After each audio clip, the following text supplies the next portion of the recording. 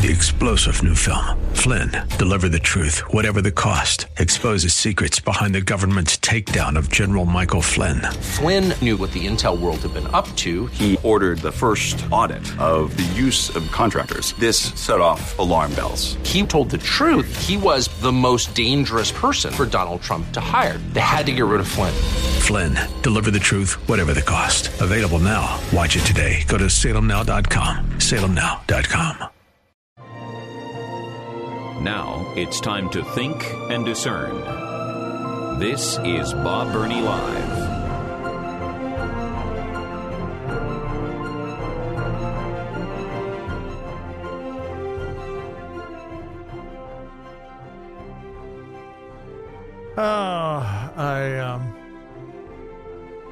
I'm sorry. I've got to take just a minute to collect myself.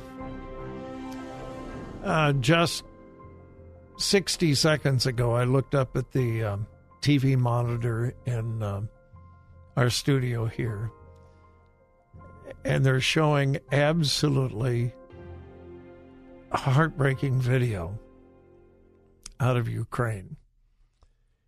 And I don't want to be melodramatic, but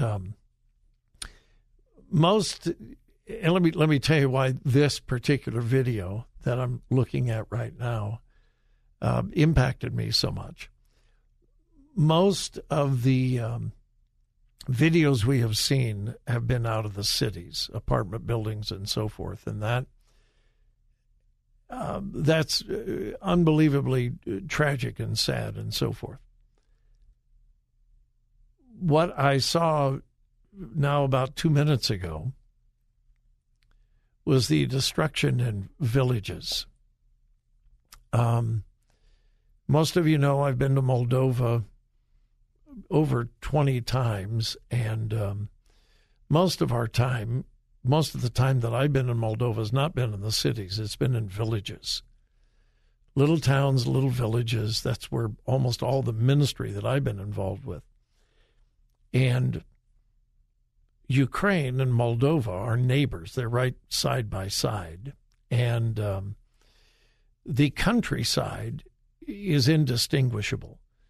The villages of Ukraine, and again, this doesn't make me an expert, but I was in Ukraine, and we then drove from Kyiv to Moscow. We drove across Ukraine, and we drove through those villages, and all of them reminded me of the villages of Moldova, these sweet, precious, wonderful people that are living in villages. Some of these villages have been untouched by time. The youth camp that I have spoken at so many times is right outside of a tiny little village called Vatici. It's spelled Vatici,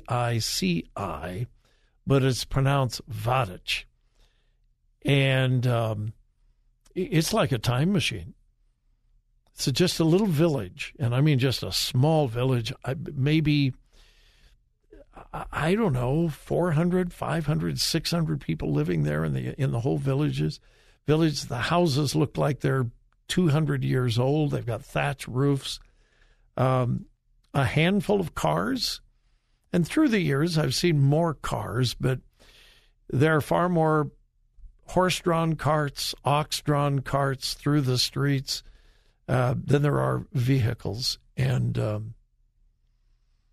I just looked up at the video coming out of Ukraine, and these homes, these peaceful little homes with thatch roofs and dirt streets running through the village, destroyed. Why?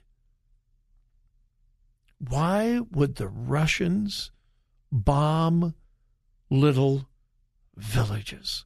Why? It's just evil. And I'm sorry, it was just like a flashback. And again, I'm not saying that the people in these villages are more important than the people in the cities. They aren't. It just from an emotional level, it just hit me different. and hit me just very hard. This country is being destroyed for what reason? One evil maniac's power. That's it. That's it. Well, you can get into the political stuff. Well, Ukraine was going to join the European Union, and if the Ukraine joined the European Union, that would put Russia at a disadvantage politically and militarily. Garbage.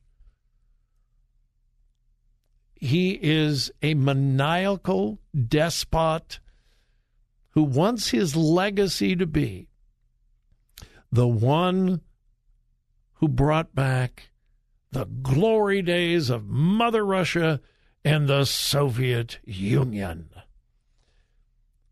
For the political elite and the military elite in Russia, the collapse of the Soviet Union has been an embarrassing thing now for many, many years. And Putin wants it back.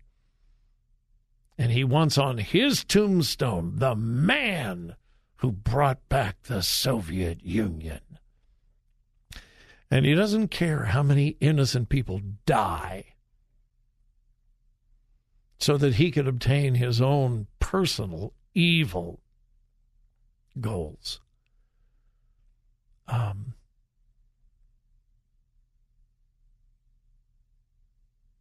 Well, they're showing another village again. I'm sorry. I'm going to turn away. I can't keep my eye on my mind on what we need to talk about today when I can see that. It is just heartbreaking. Absolutely heartbreaking. And I know the risk if America were to get involved militarily. It could start World War III. That is not out of the question at all. I get that. But can we just stand by? Oh boy. All right. We're gonna move on. I had planned on beginning this segment with the brand new denomination called the Global Methodist Church. This is a split off the United Methodist Church, and it will officially launch on May 1st of this year. The leaders have been in negotiations with the leaders of the United Methodist denomination for a friendly departure, shall we say? And I don't know that that's what they need. I don't know that a friendly departure is really what's called for. Now, again, I'm not talking about any kind of physical violence. I'm not even close to that. But they are departing from a denomination that in many ways has become the enemy of the cause of Christ. Liberal leftism in Protestant denominations have become the enemies of the cause of Christ. And you say, Bob, that's really strong language. I know that. What else do you call a movement that has absolutely destroyed every single mainline Protestant denomination in America? How do you sugarcoat that? How do you pussyfoot around that and say, well, we are just of different theological persuasions? No. You have Bible believers, you have Bible deniers. And I don't know that the way this is being handled is going to come out well. I need to take a break, and I'll explain what I mean when I come back. I wish them well. The Global Methodist Church is portraying themselves as a more conservative movement of Methodists. I hope, I pray, they are really committed to biblical truth. But I do have some questions that I'll share with you when we return.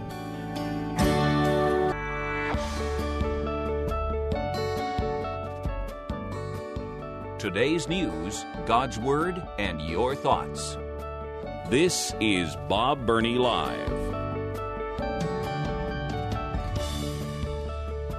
I am encouraged that a significant number of United Methodist churches and their pastors and leaders have determined we cannot stay in the denomination any longer. We must leave for theological reasons. I am very encouraged by that. My enthusiasm is slightly tempered by a news release that I received. And I don't want to be a wet blanket on this, but I want to be realistic, and I know how I'm going to pray. Here's the news release that I got just a couple of days ago. Global Methodist Church sets official launch date. With humility, hope, and joy, a 17-member body of theologically conservative Methodist clergy and laity known as the Transitional Leadership Council is pleased to announce the Global Methodist Church will officially launch on May 1st, 2022. Supported by fervent prayers, faithful discernment, and a sure hope for the future, the Global Methodist Church is a Holy Spirit-inspired movement committed to making disciples of Jesus Christ who worship passionately, love extravagantly, and witness boldly to the ends of the earth. That's a wonderful statement. But there's nothing about the Word of God. And from everything I've read, that's the major reason they're leaving the United Methodist denomination, because the United Methodists have abandoned the clear teaching of Scripture on many issues, particularly marriage, gender, sexuality, and so forth. So I was looking for, we are committed to the inerrancy of Scripture. I didn't see it. The statement goes on. Thousands of Methodist clergy and laity from around the world have worked together for over 3 years to lay the groundwork for a new, theologically conservative Methodist denomination steeped in the great ecumenical, and evangelical confessions of the Christian faith. They envision a church fired by a warm-hearted Wesleyan expression of that faith that is dedicated to sharing the good news of Jesus Christ in word and deed. Still, nothing about God's word. And it goes on. It's a 3-page news release. It's got a lot of good stuff in it. The talks about the Transitional Leadership Council and so on and so forth. So I was very interested to find out what their doctrinal statement will read like. So I looked up the new website for the Global Methodist Church, and you can do the same. What is it? globalmethodist.org. globalmethodist.org. So I'm looking through their founding documents and so forth, because, again, this is a brand new denomination. So I found our beliefs and governance. It begins, since its inception, God's Spirit has enlivened the Methodist movement. In the 1720s, John and Charles Wesley and friends at Oxford University met together, et cetera, et cetera, et cetera. Let me skip down a little. In that spirit, this transitional book of doctrines and discipline of the Global Methodist Church is intended to serve as a resource for all who wish a methodical, practical, and warm-hearted pursuit of loving God and serving others as Jesus' disciples in the world. And then it talks about this confession, that confession. And so I look over into, it says Part 1, Doctrine. I thought, that's what I'm looking for. Doctrine. Number 1, under Doctrine, and I've got the page here in front of me. Our heritage of faith, and then it goes through the Wesleyan heritage. Okay. Next, the Wesleyan way of salvation. By grace through faith. Okay. Next, principles of our life together. A lengthy section, as all of the others are quite lengthy. The Wesleyan way of salvation, our heritage, principles of our life together, very lengthy.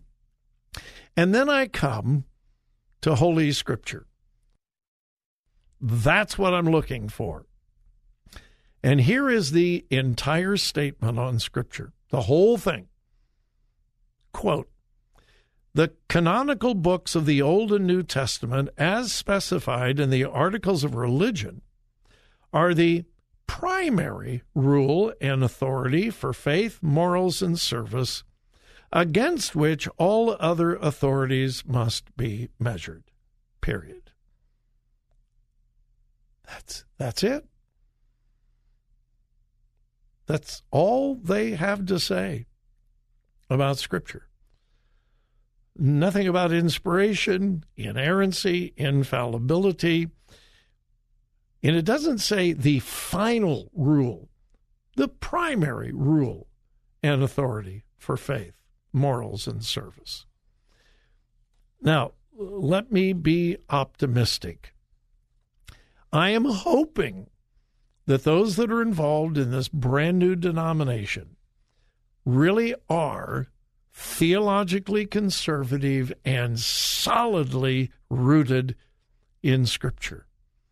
Maybe this is just a preliminary doctrinal statement, and maybe after they get rolling, they'll become more specific and more solid in their description of their view of Scripture. Right now, it leaves much to be desired. Again, I don't want to be a pessimist. I really don't. But I was really hoping that they would be much stronger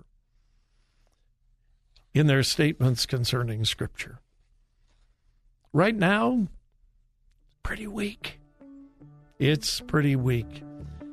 And hopefully a whole bunch of people will point that out to them and say, hey, we're leaving the United Methodists because of Scripture. Let's make that clear.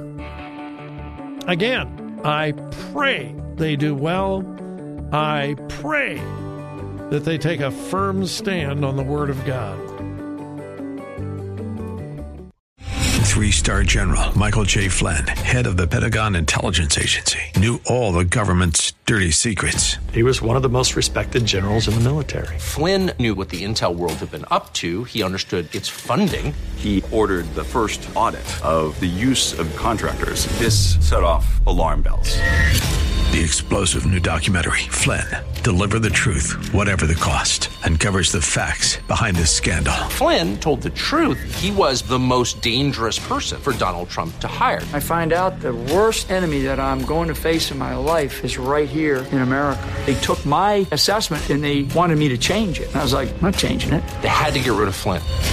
With in-depth interviews, archival footage, and never-before-seen personal records of the man behind the headlines. I just felt like I was drowning. Flynn, Deliver the Truth, Whatever the Cost. Available now. Watch it today. Go to salemnow.com. salemnow.com.